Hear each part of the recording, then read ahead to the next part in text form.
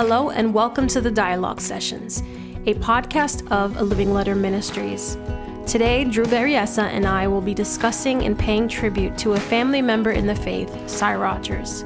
We invite you into our conversation and hope that you are blessed. So we're going to take some time today to talk about and remember Sy and his impact and his influence on our field of ministry and on the church. Yes. And to share some memories and to talk about why this is a hugely significant thing for the church, that this man of God is no longer with us. Yes. So yeah, that's what we thought we could talk about today. Yeah, a lot has changed since when he first started ministry up until now. And it's a lot to process, just thinking through all the changes, even in a lot of changes in that short amount of time that have impacted all of us. But he passed away, what date was that? Last week, this week? Yeah, it was last week. I believe last Monday morning or last Sunday. I can't quite remember, but just recently passed. Right. And the thing about Sy that I think I always admired, not first and foremost, but like one of the aspects that I really admired is he always seemed to be ahead of the curve of what was changing in culture and what was changing in how the church responds to these issues. And he always seemed to be like 2 steps ahead of the rest of us, knowing how to adjust his message, knowing how to adjust his position and speak to these issues with favor and clarity. For sure. And so, I mean, you're absolutely right. A lot has changed in this field of ministry since he started ministry, was almost 35, 40 years ago. So yeah. Yeah. And how long have you been doing redemptive ministry? When did you start? So I got involved in Portland Fellowship's ministry in 1999. So now it's 21 years.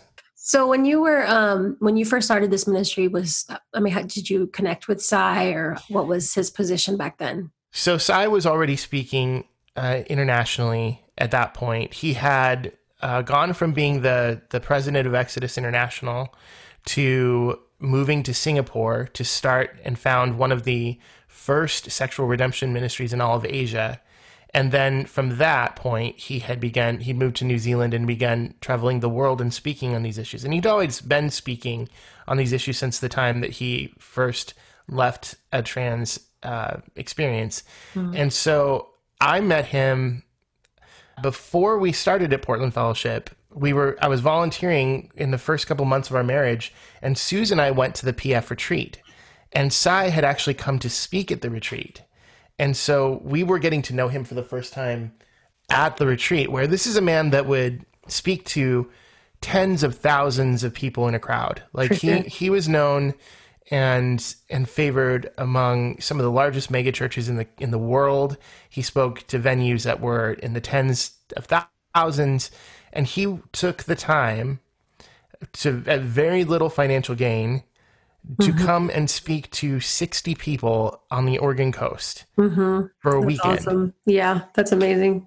For me, when I first started hearing him speak, I felt like my mind was blown of just the way that he was able to string together revelation of God's character and the way that he works redemptively, but do it in such a humorous and entertaining and fast-paced engaging way. Yeah, totally engaging. When that retreat ended, Susan and I had the job of driving him back to Portland to go to the airport.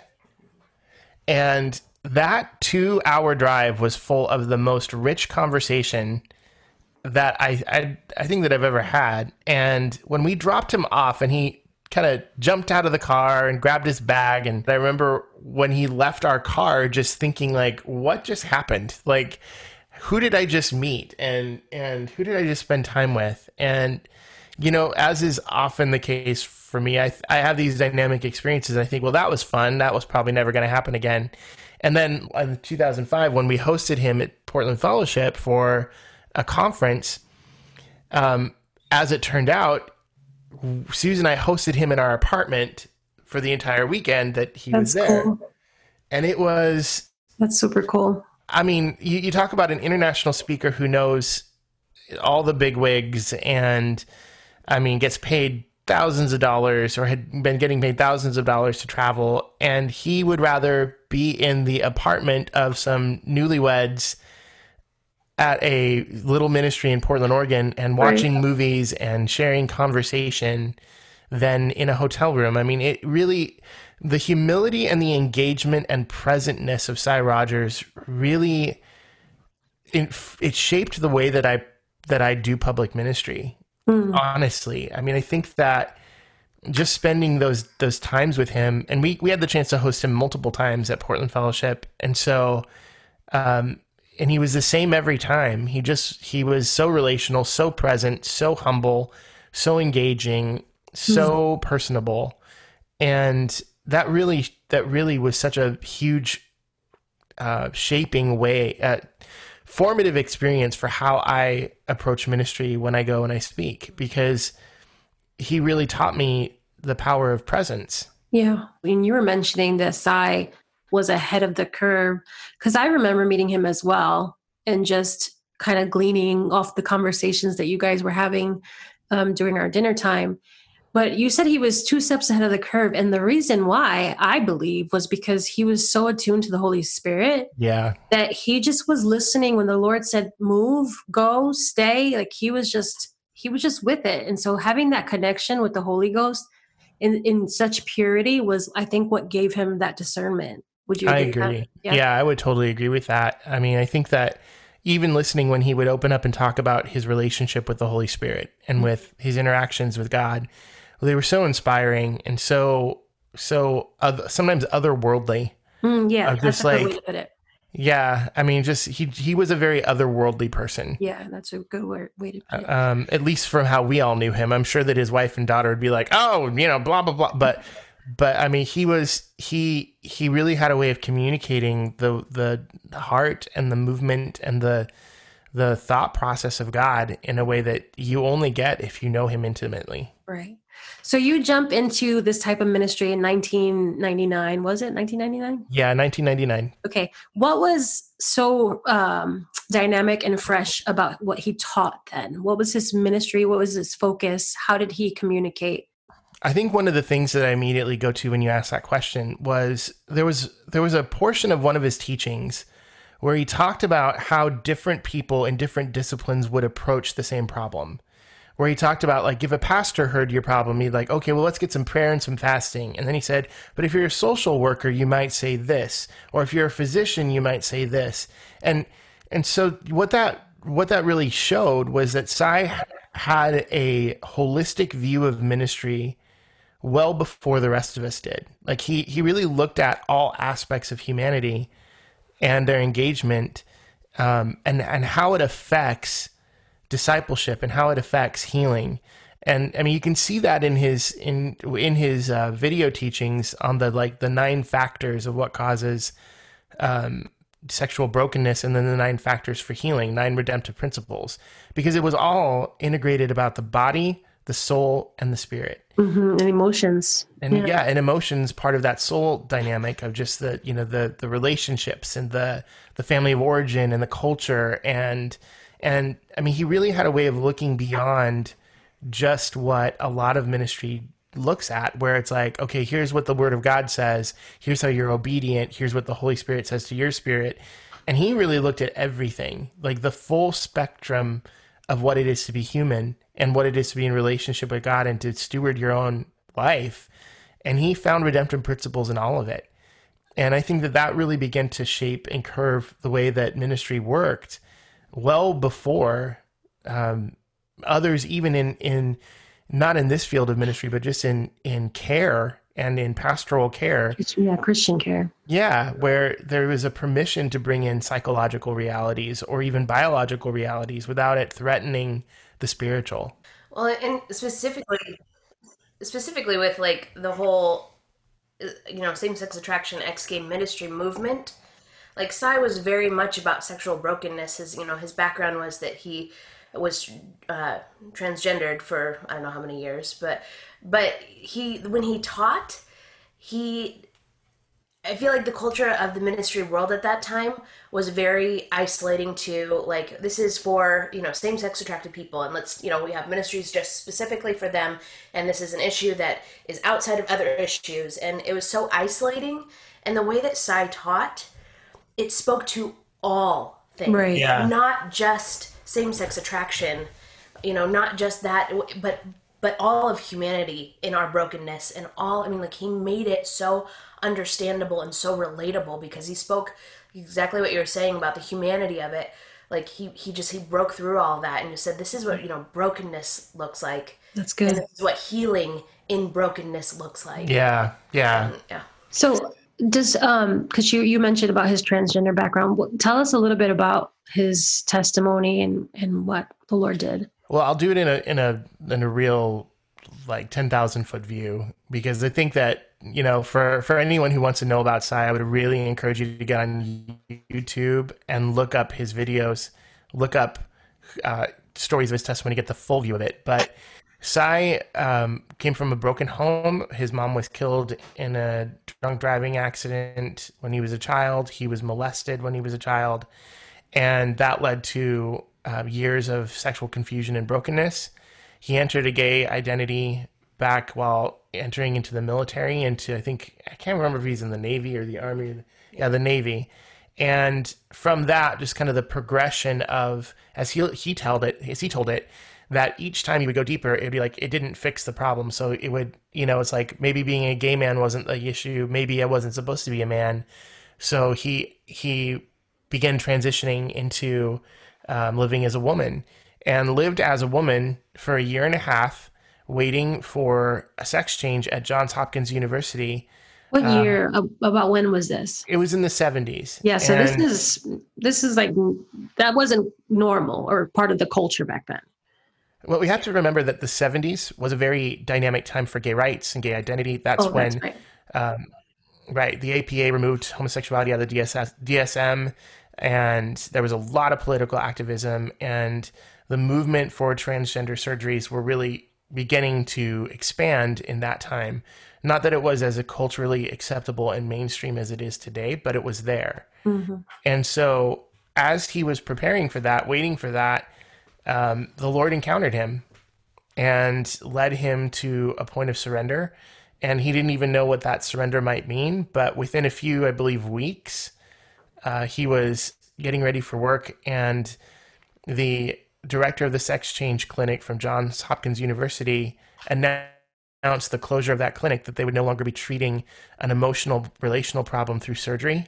Yeah. And, when you hear him tell his story, he laughs and he says, gosh, God, I was looking for a sign and you shut the whole program down for me, and literally from that point forward had that intuitive understanding that if God didn't want him to be a woman, that meant that he was supposed to be a man. Yeah. And he pursued healing. And he makes that. I remember one of the funniest jokes that he said. He was like Abraham with the knife on the altar. And then the angel of the Lord came and shut down John Hopkins. Right. He said that it's not exactly how it went, but when his life gets made into musical theater, it'll make a great scene. Yes, I remember. That's hilarious. And that's so indicative of the way that he communicated these things, because it was like a very dynamic thing. But I mean, it's such a powerful story that from that point of surrender, that really marked his life forward, of being a man of surrendering to the God who proved to be better. And that, I think, that's what marked the rest of his ministry moving forward, is just that place of surrender. And so, that's a bit of his story.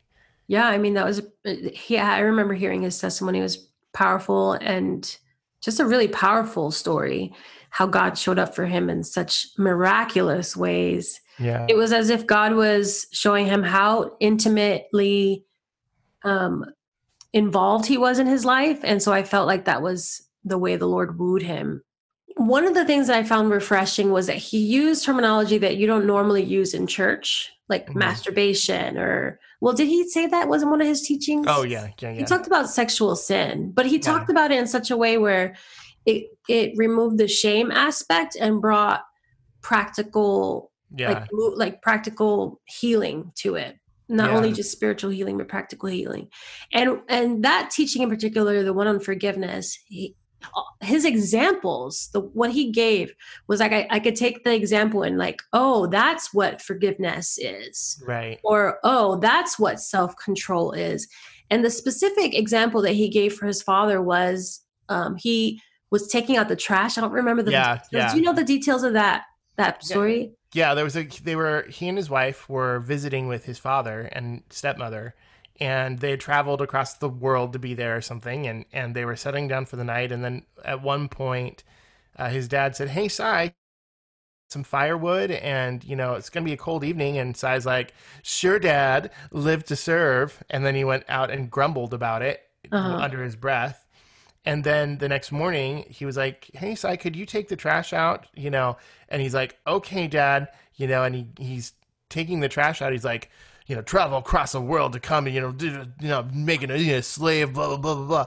And as he's griping about this, his wife looked at him and she said, "So, you got a lot of stuff with your dad or something." And so Sai was like, "Oh, you noticed that?" She goes, "Mm-hmm."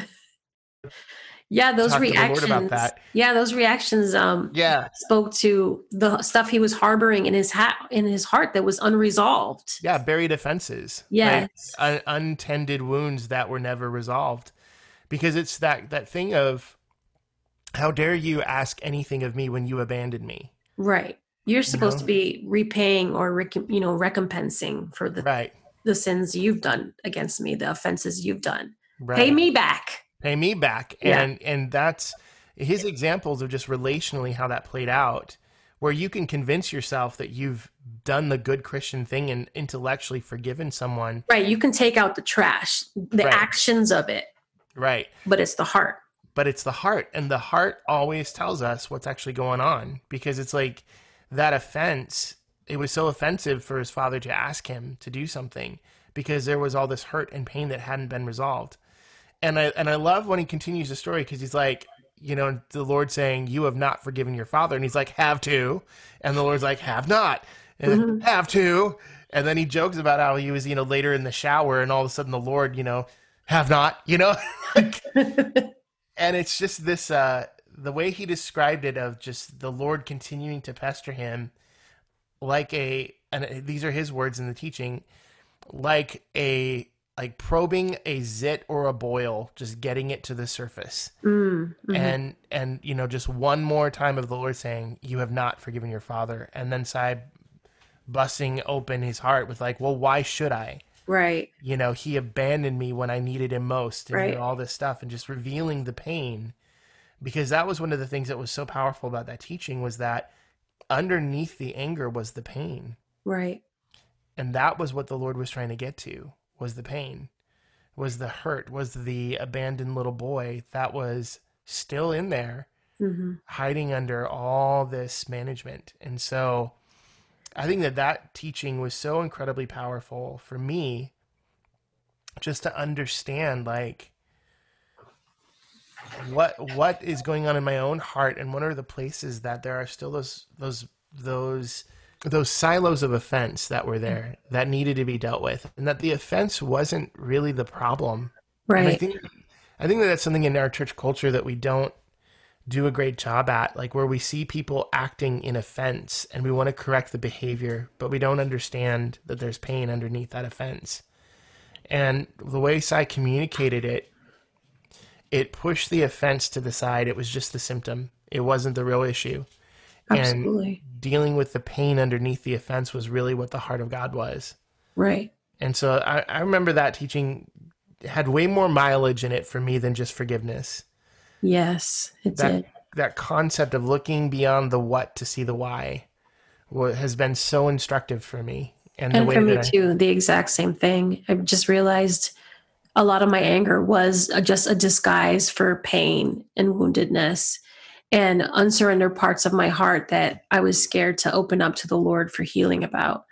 And so, yeah, I agree with you. That was a really powerful teaching moment for me as well. Forgiveness is you should. You are commanded to. And yes, we're commanded to, but it's more of, like you said, behavior modification. It's just like do the act of forgiveness. And that only goes so far if you actually haven't done the work of healing. Yeah, because I've been hammered, through Bible studies, books, forgiveness, forgiveness, forgiveness. But that's easier said than done. Yeah. And I think Sai's teaching was the first time where it made it real for me. Yeah. Yeah. It really took it out of behavior and out of theology and brought it into reality and healing. And that's what I think all of his teachings did for me. Was it always brought it out of the behavioral, out of the intellectual, out of the whatever it was, and brought it into a level of healing to the soul that was so important. You said he was ahead of the curve. Can you give me an example of what that looked like? Yeah, I think that one example of what that looked like in the last several years, and I know Sai took some criticism on this, because in the last several years, there was a noticeable shift in the way that he said and communicated on a marketing level, or even just like a surface level, some of his teachings that didn't use maybe some of the terms that the church had been used to using in sexual redemption ministry. And instead, like you talked about, it went very, very broad into relational brokenness, and like just talking about brokenness rather than specific like homosexuality and, this and that. And, people get a lot of criticism when they start avoiding the term homosexuality, because, a lot of us in the church are like, we want to be really clear about what sin is and what we're talking about. But the reason why I think Sai was ahead of the curve on that is because there's so much more to the brokenness than just heterosexuality, air quote. Right, like you said, the symptoms of our woundedness. Well, and not just that. We live in a time now where there's like over 35 sexual orientation designations. It is no longer just homosexual, bisexual, gay, lesbian, trans. Right. It's like 9,000 different designations. Yeah. And I know that, if someone's talking specifically about homosexuality and you're one of those other 35 designations, it can be really easy to shut your heart and your mind off. Yeah, because this isn't I'm not a homosexual. This isn't what I'm dealing with. But when you just talk about brokenness in the soul and just the commonality that is shared in humanity, it extended his message beyond just one segment. Mm-hmm. And that's where I feel like he was really very wise, that his message will outlive him. Right. That's good. It's going to be relevant to generations to come because it wasn't just marketed for one brokenness. I heard Joyce Meyer once. She had like a seminar on humility or something like that. And no one was interested in it because the people that need to be humbled are not going to go to a seminar about humility. No. So she changed the name to, how to go something, how to gain power, how to be a powerful Christian or something like that. And kind of took out the principle, and it was popular after that. And I think that's what we call that. You and I call that Christian Kung Fu. Yep, we do. The Bible says to be wise as serpents, harmless as doves.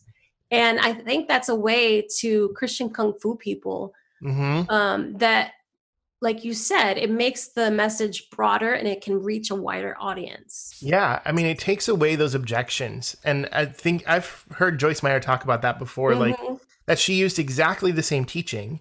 She just took out the words that would create barriers for people who actually needed the message. And I think that's what you're saying that Sai did towards the end of his life. Absolutely. And that's also one of those real formative things of like, as the church move forward, how do we do that? How do we remove the unnecessary barriers? And, there are many in the church that feel threatened by that because it's not as, quote, clear. But I mean, I know the Holy Spirit has worked in my life in 8,000 different ways to get past my defenses. Like in particular, I remember there was a time where the Lord was trying to tell me that I needed to forgive someone, but he didn't use the word forgive. because Christian I Kung had Fu you. he Christian Kung Fu'd me because I had so much hurt and so much legitimate offense and so Yeah. much legitimate pain to this person that the Lord just simply said, you just need to understand they're not going to change. Hmm. And if you can release them of changing. And for me, Oh, that's good. right. He didn't say you better forgive them. No, he didn't say that at all. He said you need to release them from your expectation that they change. Mm. Because in my heart and mind, and I hadn't put this together until months later, their change is what they owed me. They owed me different behavior because their behavior had hurt me and their choices had hurt me, and they owed me differently. Yeah, pay me back. Pay me back. And that's the language of unforgiveness. Right. And so when the Lord was like, hey, you just need to release them from that expectation of changing, that was forgiveness. And it was completely marketed in a way that got past my defenses That's so good. and helped me embrace the principle and the reality of what it was. And I feel like more than anything else, that's one of the ways Sy Rogers was always ahead of the curve. Mm. Yeah, Because that's he really was good. always finding ways to bring the message of God to people who would otherwise not want it. Right. And I think that, in some of his, you look at his biography and you see that he traveled in a musical group through gay clubs and punk clubs in Europe and Asia and led people to the Lord by presenting the gospel through a rock opera. Now, I don't even know how that works. Can't even imagine it. Can't even imagine it, but that was one of the ways the Lord used this man. Was he got past defenses. So that's what I meant by he was always ahead of the curve. Sy Rogers used to talk about his residue. Yeah. Can you elaborate on to give people a picture of what he meant by residue of himself? Again, one of the things about Sy Rogers is that he always said it. He's like, there was no question about what his background was, because he had a particular affect, way of speaking, way of, communicating that he called his residue. And the way that he explained it is that if someone had grown up in Germany, learning only German as a language, and lived there for the first part of their life, and then moved to the United States, and then learned English and assimilated to the culture, they'd probably still speak with an accent. Because that is imprinted on them in their formation. Mm-hmm. And he said basically his residue was his accent. Like, it's like that German accent.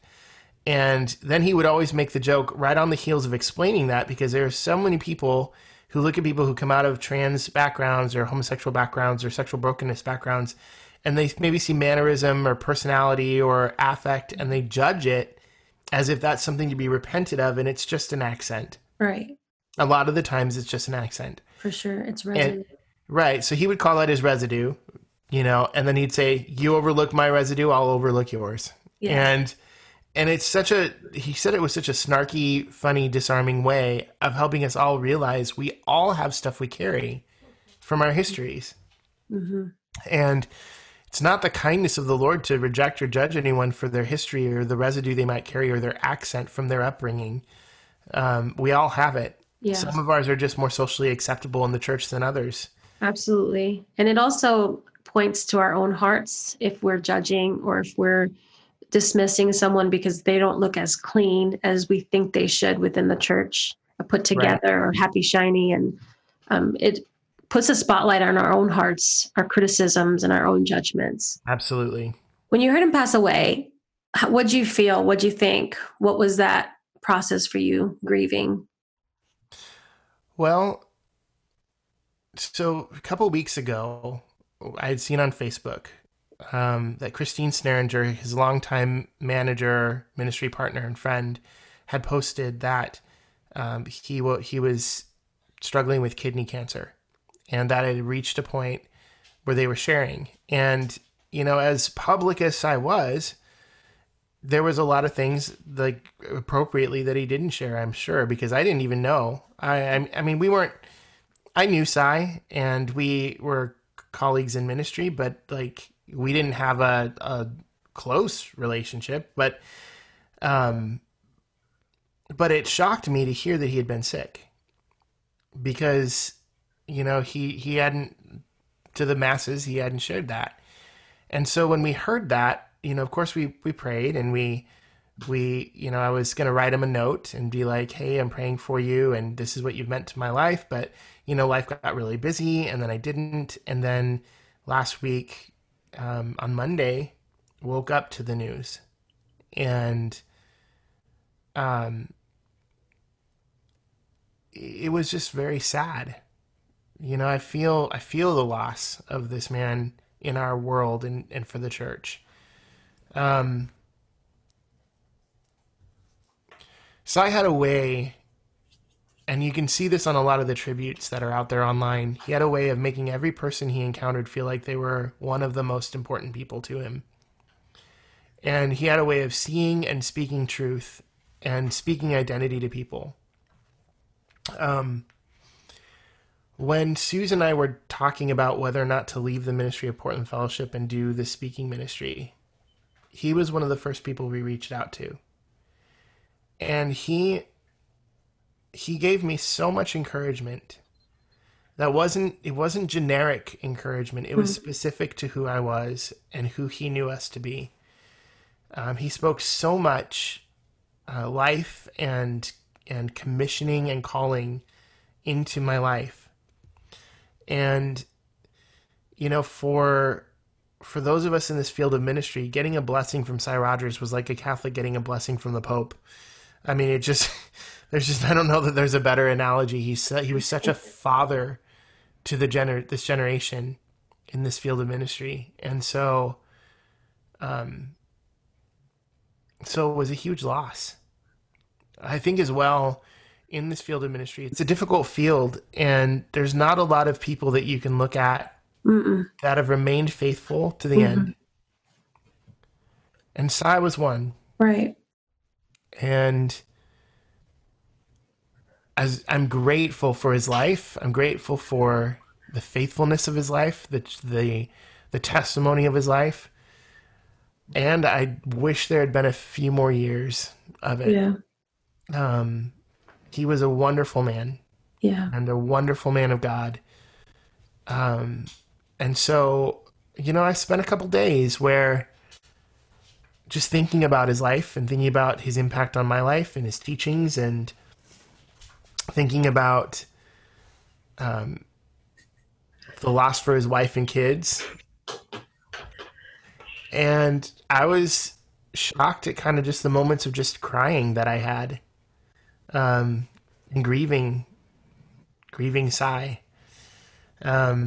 And yet also just so glad for him. He's with his Savior. Yeah. He's with the God that he spent 40 years of his life proclaiming to the ends of the earth. And that's pretty amazing. It is amazing. What do you think the church could take away from his life? Well, I feel really unqualified to say anything because I didn't know him like as well as many other people did. But from what I knew of him, and for what I gleaned from him, I think one of the things that I could say the church really needs to understand from Cy is that he was real proof of the scripture that God takes the simple things, the less noble things, and exalts them over the higher things. I mean, he came from a broken background. He had a degree in, I believe, graphic design, and he was a transsexual, sexually abused, promiscuous transsexual with a broken family. And God raised him up to be one of the generals of the kingdom of God in this generation, with more wisdom and more revelation to the scriptures and to God's character than I would say probably the majority of seminary graduates. He was amazing. Yeah. And he was amazing because God in him was amazing. And from all intents and purposes, he gave his whole life to the Lord, and God raised him up. So I think the thing that the church needs to really understand on the testimony of Sy Rogers is that God chooses who he chooses. And who he chooses defy our expectations of what qualifies a person on a worldly scale. Remember that Sy said in jest in one of his teachings of how, he went to go speak for a church, and the pastor who had him there at his church, said to him, like, I really wouldn't care to have you here if it weren't for that anointing on your life. Because he was so put off by Sy's history and his topic and his affect, but he couldn't deny the anointing on his life. Right. And so I remember Sy saying, you know what, if you don't like it, that's fine. I'll just go and get back to my global ministry that God has given me. And it was just like this reality of, God gives and he raises up who he chooses to raise up. And I think the only qualification it takes is whether you're willing to surrender to him. That's, I think, the lesson we can learn. Yeah. One powerful lesson we can learn. He actually has a series called Lessons Learned. Yeah. Lessons Learned. Volume 1 and 2. Yeah. And you and I watched Lessons Learned how many times? Oh my gosh. Hundreds of times. I could quote them. Yeah. Yeah. So right before he passed away, I had actually had his book on my desk because I was trying to get like ideas and thoughts and reflections and just encouragement, because that's what, you could always go and get encouraged. You would leave encouraged if you listened to him or you read him. And and so this was on my desk. And when I found out that he passed away, I was just right. And we felt it. Yeah. And I was not close to him at all. I mean, we met him a couple times and we did the seminar, but you still felt it. Yeah. Because like you said, it's the harvest is plentiful, the laborers are few. Yeah. And the testimony of endurance and perseverance, that's not common today. Right. So it just was like, like you said, doing this type of ministry is hard. Sometimes it's lonely. There's a lot of persecution that comes with it. But yet there's that solidarity and that fellowship that we can have, that we're peers. Yeah. And so when he passed away, it was a big hit. And I think we did all feel it. That's so true. And you can see that in all the tributes on Facebook and on like just person after person who recount the impact of this man's presence on this earth and how individually and corporately he ministered to people. Mm-hmm. And so, yeah, I spent some time reflecting over the last time that Sy and I got to interact. And I feel really privileged because I think it was the last time any of us from Portland actually got to spend time with him. He had been speaking at a church in Vancouver, Washington, and he called me and asked if I wanted to get breakfast and if I could drive him to the airport afterwards. And I thought, one of my heroes has just asked me to come to breakfast with him. Like, I'm not going to turn that down. Right. And, that he even remembered who I was, number one, felt like, right. How do you have my number, Sy Rogers? It's like, but it was such a huge blessing. And I remember sitting with him and one of the most difficult decisions of my life I was facing, and had no idea our conversation would turn to it. And yet he gave me so much insight into God's character and so much freedom to believe that I heard the voice of the Lord in this. Mm-hmm. And so much affirmation into the path that the Lord was leading me on. And it all happened in the context of a breakfast, just sitting with him at the Heathman Lodge in Vancouver, Washington. And then once again, dropped him off at the airport and saw him off and just thought how privileged I was to have spent time with such a good man of God and a hero of mine, and that I got to actually, I don't know, receive that wisdom. Right. So that was the last time I got to spend time with Sai, and then over the years he's just contacted us a few times, and like we've interacted online a few times. But I mean, he was such a powerful presence. And you know, at the conference that we did in Portland, in Beaverton, with Portland Fellowship, you know, I'm a pastor down in Medford, Oregon now, and we have this whole team down here, and some of the people from Medford, from the church I'm a part of now, came up to actually serve at that conference. Right. They were manning the product table and just helping out. They were the grunt workers of our conference. And I kid you not, Sai Rogers had over the years kept in touch with a few of them, just checking on them online. Yeah. Remembering who they were, saying specific things about their life. He had maybe minutes of interaction with these people. Right. And they were in tears this week just because of the impact and the personable nature of this man, that he communicated the love and the intentionality of God in a way, not just in what he taught, but how he lived and how he related. Yeah. So, yeah, we feel the loss of that. Mm-hmm.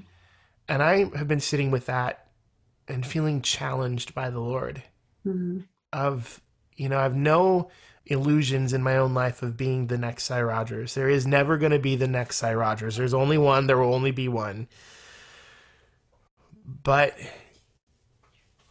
if I can leave even the slightest impression on people like he left, yeah, that would be a worthy aim. Yeah. Well, it's like Paul says, follow me as I follow Christ. Yeah. Hearing that he passed away, I felt it, and I went to the Lord just to talk to him about it. I have this running joke that I'm always like, don't leave me. Yeah. Because I got rejection issues. Right. You know, my mother's a drug addict. My father got killed. I had 2 lesbian moms. I got rejection issues. And so I'm like, anytime I love someone, I'm like, don't leave me. So Drew, when you moved to Medford, I said, Drew, don't leave me, Drew. I got rejection issues. Don't do this to me. So when Sai passed away this past week, I literally went to my prayer closet and was like, Sai, don't leave me. Lord, why you took Sai from us? You took him right when we were going through this coronavirus crisis, leaving us here. I got rejection issues. Don't take these people away. Anyway, but the Lord was so faithful to encourage me, because he brought me to Psalm 90, where it just says, teach us to realize the brevity of life so that we may grow in wisdom. Yeah. And that was God's challenge to me, is that we're not promised tomorrow. Life is but a vapor. Yeah. And while I'm here, pursue wisdom. Yes. Pursue wisdom. And that was a challenge that the Lord gave to me in my prayer closet while I was complaining to him about Sai leaving me. And I think that's the encouragement for all of us. Yeah. Is teach us to number our days. There's brevity in this life. Yeah. And how are we walking today in his fullness? How are we loving today? How are we loving him well? How are we loving others well? Because all we have right now is just today. That's right. That's right. We have no guarantee of tomorrow. We have no guarantee when our number is up. And when our number is up, our legacy that we leave is it. Yes. That's it. Yes. And that's such a good word, Cynthia. And I felt that too. I don't have the same abandonment rejection issues as you do, but I was like, Sai, no, don't leave me. And I think because we're in quarantine and it's coronavirus, it just hit a different way, because we've been faced with our mortality since this whole thing has happened. It's been really an intense process for all of us, and we've been grieving and isolating. Yeah. And at the same time, I think it's a poignant time for the Lord to take him home. I think it's, I just see the Lord's sweetness in that. Yeah. Yeah. There was I think what you said was true, that this happening during this quarantine, all of our distractions and our coping mechanisms, I think a lot of them are gone. And so I know that I was able to feel this loss in a way I wouldn't have if normal life had been going on. So I don't know. I think that maybe even that's a form of honoring Cy, of just being able to feel it. I absolutely agree with that. And in Hebrews, it talks about the great cloud of witnesses.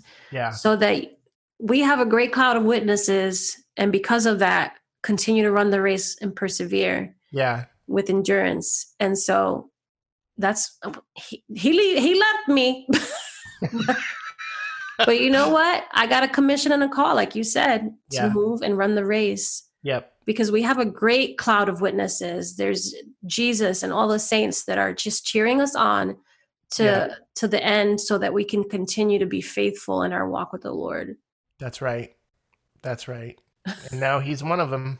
Yeah. I think that the last thing I would say about Cy Rogers is that I really loved that guy. Mm-hmm. Yeah, I think that there's 1,000 memories that Suze and I could go to.